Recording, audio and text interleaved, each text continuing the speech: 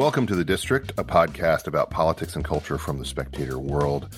I'm Ben Domenech, editor-at-large at The Spectator, and I'm happy to be joined by Beckett Adams. He is a Washington Examiner columnist and program director at the National Journalism Center.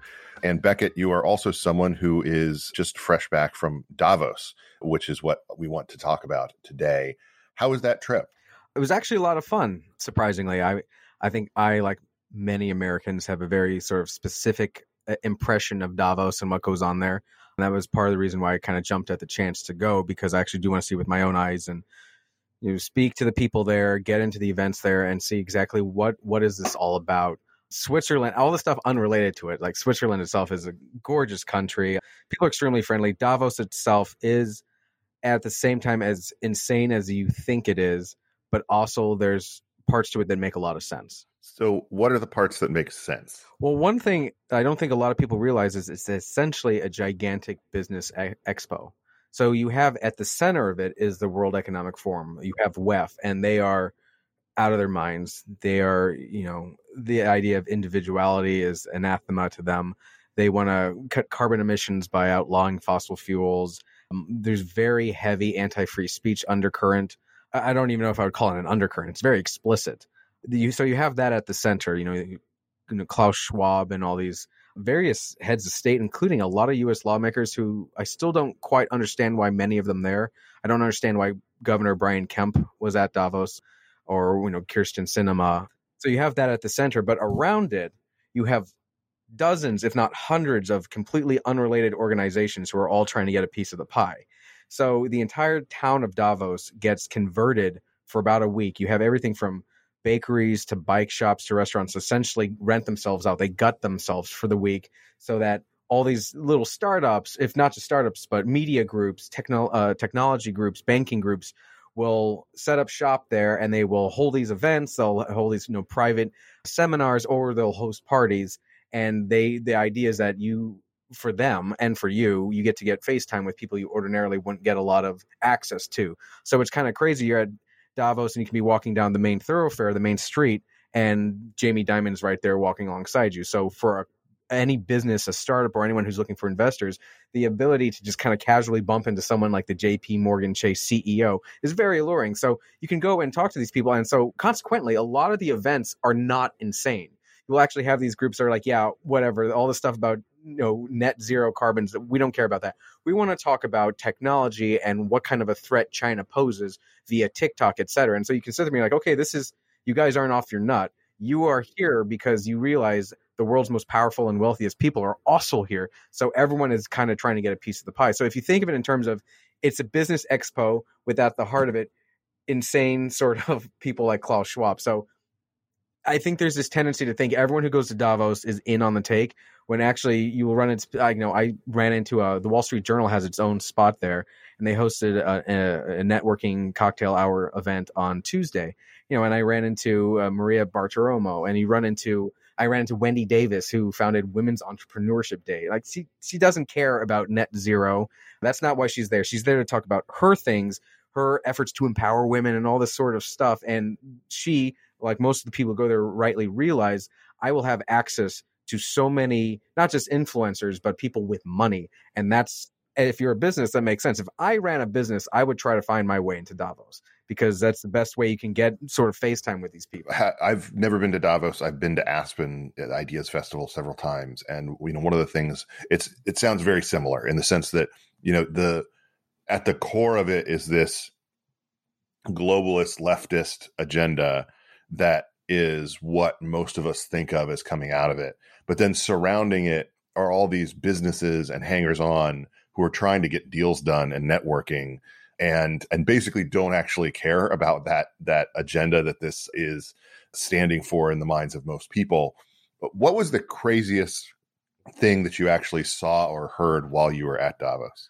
Right. So the one thing, to slightly backtrack now, everything I just said is not to say that there aren't also true believers and acolytes and these sort of Klaus Schwab groupies. There are definitely what I would describe as Davos groupies, people who aren't even connected to a group. I'd hate to meet them. They're not connected to a group. They don't have a business. They just like going to hear the ideas and to share And so, no, there was this one American professor, and I was talking to her for roughly 30 minutes, and she, was talking about, somehow we started talking about the Holocaust, as one does in Switzerland. There's one does. Not awkward at all, I guess. And she was like, well, we are doing the Holocaust today. And I was like, oh, here it comes. Are you going to talk about Ukraine? Is it going to be about Syrian refugees and climate change? And just like the Holocaust then, we know it's wrong, but we're doing it anyway. And so I would say probably the most difficult thing when I was there was trying to keep a straight face, while also, because I'm trying to cold interview people. I'm actually trying to do my job well. And as an interviewer, as a reporter, it generally is frowned upon to laugh in the face of the people you're talking to. And so it's like, that's interesting. Explain that. So you do have the true believers. So to your question, like the craziest thing is at an event hosted by Financial Times in the CNBC Filecoin Sanctuary, which, by the way, was a non-denominational evangelical church that had been essentially converted for the week to host CNBC, which is a financial news service. So yes, money lenders in the church within the Financial Times, again, Financial Times within the church. You can't, if I wrote this, an editor would send it back and say that's too much. So I'm in there and I ran into a little on the nose, Beckett. Can we change this scene with actual money lenders in the church? Like, should I be overturning tables right now? Like, what is required of me? At that party, I spoke with 3 representatives from the ecocide movement. And for ecocide, they mean it as in, the not the economy. This is funny, actually. When they said ecocide, I was like, you mean like suicide for the economy? And they're like, no, like genocide for our ecological system, for the world. And I was like, oh, okay, that's interesting. So go into that. Explain that to me. One of the big things they're trying to do right now is they are lobbying The Hague to have it pass laws or consider under law environmental damage, deforestation, carbon emissions, to treat it with the same severity as actual genocide. So this was a very fascinating conversation. Again, just trying to do my job well and like just asking a lot of questions and pulling it out from them. So what does that look like? And he's like, when we were talking, he said, let me play the devil's advocate for a moment. Let's say you get The Hague to go along. Let's say you even get the United States kicking and screaming to go along. What happens when China and Russia and India say, we don't care about that? And God bless these people. Like, I don't have any anger or anything towards them. And like, there's a sort of charmingness to their naivete, their earnesty. They were like, well, we'll put pressure on them. I was like, I remember when Team America was like, well, no, Hans Brix says he's going to write a very angry letter. And so I was like, okay, you're going to put pressure on China. What happens again, though, if China says, we simply don't care. We're a global power. Your paper means nothing to us. They're like, well, corporations are run by individuals, so we'll have them go after the individuals in China. And so, okay, once again, the CCP owns all those corporations. Are you telling me that you are lobbying The Hague to potentially start a conflict, either on paper or with guns, with China over carbon emissions and deforestation? And so it kind of went around like that. They were very, again, earnest and hopeful. So you run into that a lot, the true believers. And that's sort of the thing that I think ultimately fuels Davos. People like Schwab have been able to attract these big names because there are true believers. It is very, it's in the fad. It's very popular. You will have all the American newsmen and politicians who go over there do not run against the current. Whether it's, Sulzberger or Stelter, or whether it's even Joe Manchin, who ended up having to walk back his statements when he seemingly complained that in America, speech is too free. He was confronted on that by Maria Bartiromo. And then later he was like, oh, no, that's not what I meant. But ultimately, it's kind of what he meant. So you will have Americans go there and they don't run against the current. They kind of go with what is sort of the accepted pieties of the day. And that ultimately, I think, is what fuels the popularity and the demand for people to go to this, because they're saying all the quote right things. At events like this, there's some people who are there as kind of the turds in the punch bowl. Was there anybody's presence, any either speaker or guest or something like that, where the Davos crew was kind of humming about their presence, meaning, here's someone who doesn't belong here. Why did they invite him, or that kind of thing? Yeah, I think there was a sort of understood embarrassment in the lack of coherency and the fact that Russia was more or less unwelcome. A couple of years ago, they were very welcome, and it was sort of a victory for international cooperation and all that. They were personas non grata this year, obviously, for the invasion of Ukraine. But what I think kind of stuck in people's craw and kind of presented a bit of a silent embarrassment is the fact that the CCP was welcome. The vice premier of the People's Republic of China had a plum speaking spot at the main WEF event. And so you talk to people, they're like, yeah, no, Russia's wrong. Russia's terrible. And also, I'm not entirely sure why China's here as well, considering they are committing a genocide against their Uyghur population. And that was something that was very interesting at Davos, like Aspen, or that you kind of get the very sort of similar rhetoric, very flowery, optimistic ideals of the sort of Star Trek future that they're aiming for. But at almost every single event I went to, and I went to maybe almost a dozen, there's only so many events you can go to in a couple, in 4 days' time.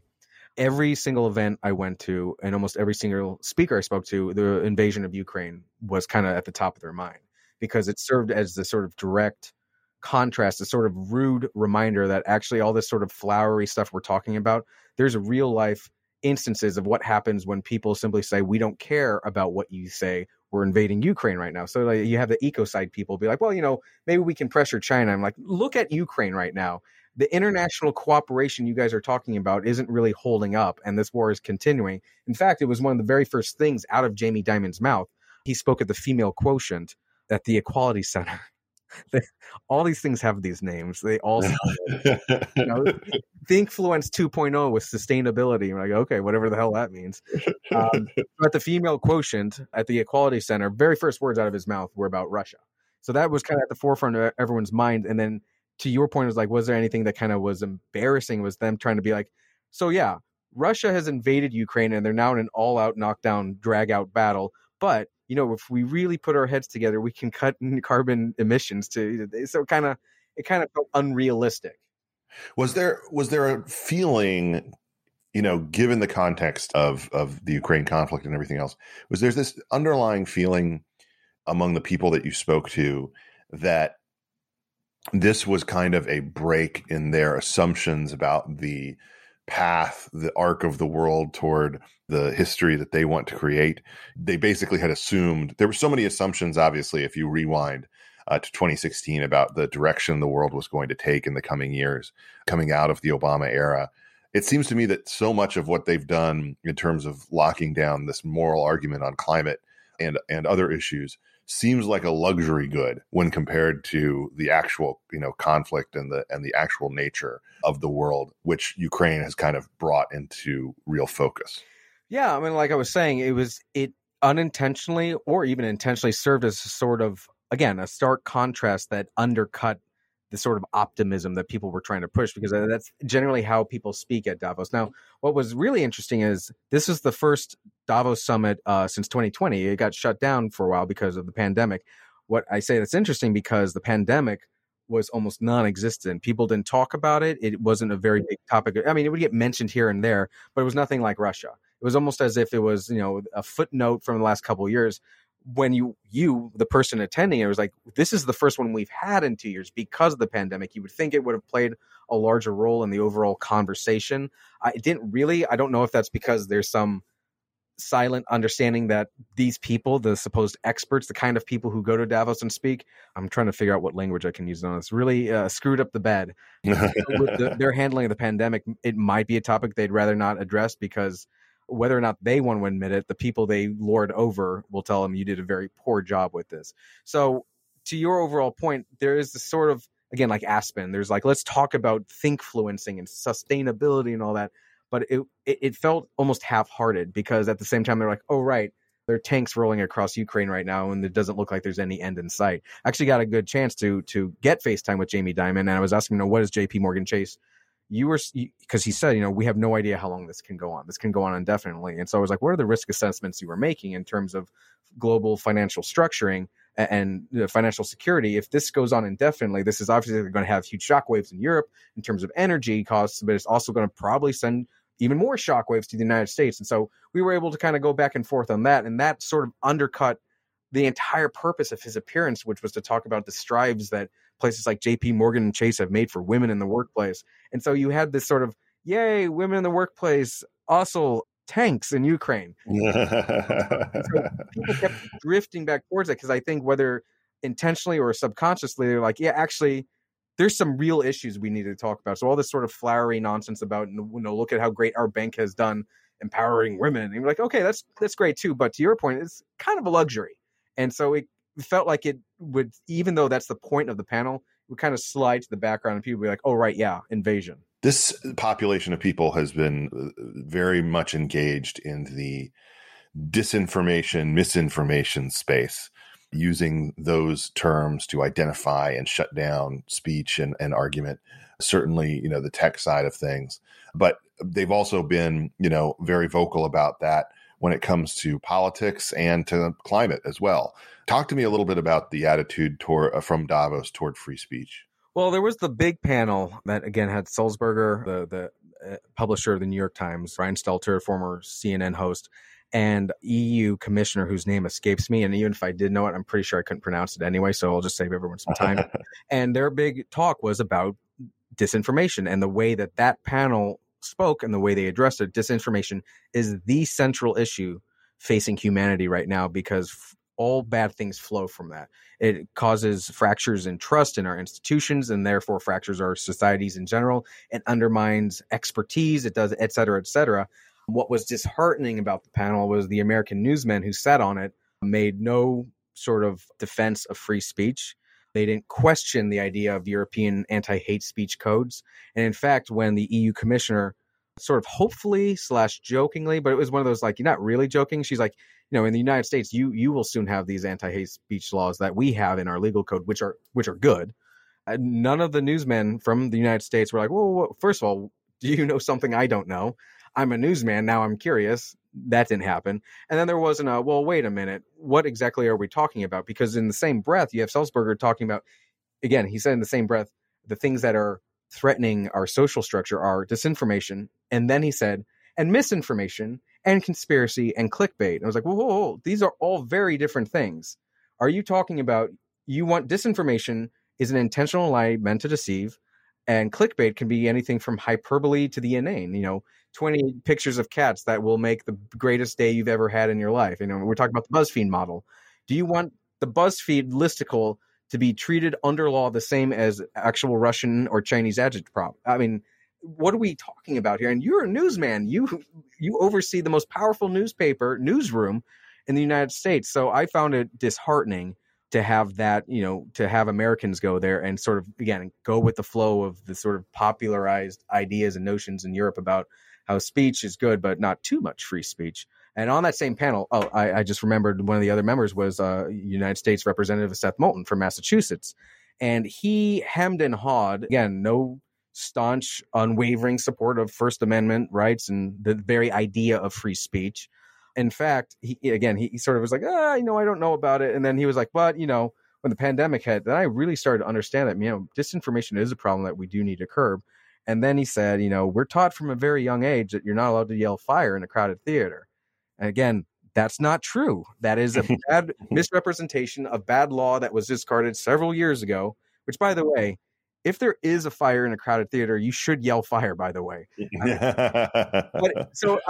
It seemed ironic to me, because I was like, okay, what he said is not true. Is that misinformation? Is that disinformation? And should we ban him from Davos because disinformation is the greatest problem facing the world today? And as I mentioned earlier, on a completely separate panel, Joe Manchin was griping about social media, and he was saying, part of the problem is that it encourages bad behavior. So we need to, think about how we do this. And you're like, well, what do you mean think about how we do this? Again, it seems to me that you're saying the chief problem facing humanity is that people are speaking too much. And that seems to me to not be a bad problem to have, perhaps. But to your point, free speech, at least the way absolutists in the United States see it and think about it, was not welcome, and it certainly wasn't defended, and it certainly wasn't presented as a sort of legitimate alternative to the overall idea of, we should have speech, but within boundaries. And those boundaries should be set either by corporations or governments, which, okay, good luck with that. The corporatist side of what you saw there, I'm curious what their general attitude was toward the state of the economy and their concerns about it. Was there a palpable sense of concern, or were they still sort of optimistic that, the market still is holding up okay? Things are, there's signs of good things going on. What was the mood toward the economy there? generally optimistic. There wasn't a lot of actual talk in many of the panels I went to and discussions. And then you go to the WEF itself has its like sort of mainline speakers. If they did talk about the economy, it was in terms of the global community. There wasn't a lot of micro focusing on the U.S. economy. You got some of that from some of the U.S. lawmakers who went there, but they're generally optimistic. There wasn't a whole lot of, we got problems with the supply chain. We have problems with this and that. In fact, the most I heard, not the most, I would say, the most interesting thing I had heard was on a panel about liberalism and democracy in the modern world, which was hosted separate from the WEF forum. And the speakers there, which included a member of the EU, included a member from Ukrainian parliament, they were talking about the world really needs to think seriously about open trade with China. And they took a very hard line against China, which I was very pleased to hear. That was, again, that's an example of, okay, not everyone here is crazy. But they were talking in terms, China is racing to the top of global dominance, and they've been able to do it largely through the cash that has been poured into their coffers from the United States from open trade. So there was some of that, but there wasn't a lot of, we're in a bad place, recession's on the horizon. No, generally, like most years at Davos, it's very sort of optimistic and, again, flowery. Things might be rough, but by God, we're going to cut emissions. That sort of stuff where you're like, again, which it lends to this idea that the people who go there, who are the supposed experts and thought leaders, are so far removed from the daily struggles of the common person that it makes you wonder, like, how are you supposed to fix the world's ills when you don't even know what the world's ills are? Which, again, is why Ukraine and the war over there sort of kept presenting, I think it was an unwanted contrast that people didn't really want to address, but it's impossible not to, especially because you did have members of the Ukrainian parliament at Davos in various meetings and stuff. So it's kind of like, oh, right. Yeah, you guys are doing a thing right now. Does anyone want to talk about sustainability? It's like, not really. But to your overall point, to not ramble so much, it was optimistic if talked about at all. I think that's probably the easiest way to answer that. What was the best piece of gossip that you heard while you were there? I mean, it was actually when we were in this church for this Financial Times cocktail party, might be a polite way to describe it. I mean, it wasn't debauched, but there's alcohol, everyone's shouting and bumping into each other. And then it's when I had this moment, I was like, this is church. And then I was talking to some people from some consulting firm, just one of the many groups that are looking to get a piece of the pie. And they were all joking, they're going to have to get an exorcism in this church when we're done with it. I mean, the gossip is generally fairly, who's speaking or who got bumped from what spot. It's sort of like high school. It's not anything really. I mean, it was funny. What was really fascinating was being over there in real time and then checking Twitter back in the States and seeing these narratives forming. I was like, well, that's just, I mean, I was over there like Klaus Schwab is pulled out of the Davos forum, something about his health, something's going down. What's happening? People don't know. I was like, I'm looking right at him. What are you talking about? He's right there. He's right in front of me. You see that? And then there's, of course, all the rumors about various debauched parties. Mm-hmm. I think like any business expo, there's sleazy underside to it, but I mean, they're basic after hour, happy hour parties. You didn't open your hotel room door and see any people in devil masks, Beckett. I'm really disappointed in you as an investigative journalist. I mean, I wasn't invited, which is nonsense. I mean, I'm sure there's underhanded stuff. Underhanded stuff happens at all these events. What was the term the Secret Service used during the Obama era whenever they had to go overseas? It was wheels up, rings off. Mm-hmm. I mean, mm-hmm. I'm sure that sort of nonsense goes on here, but the sort of stuff that I've seen declared, not even suggested, but declared outright on Twitter by certain people is like, I don't know if that's true. Mm-hmm. I don't know where you're getting that. This doesn't seem any more debauched than, again, like your regular business expo you'd hold in Florida or whatever. So at the end of the day, Beckett, does your time in Davos, has it encouraged you in any way to consider eating bugs? No, the food in Switzerland is quite good. The meat's great. No, I mean, that's the funny thing too, is just the sort of contrast between what people were saying and what they were doing. When I went to one event that was hosted at this restaurant on the top of a mountain in the Alps, it's only accessible through a ski lift. I mean, it's that sort of stuff.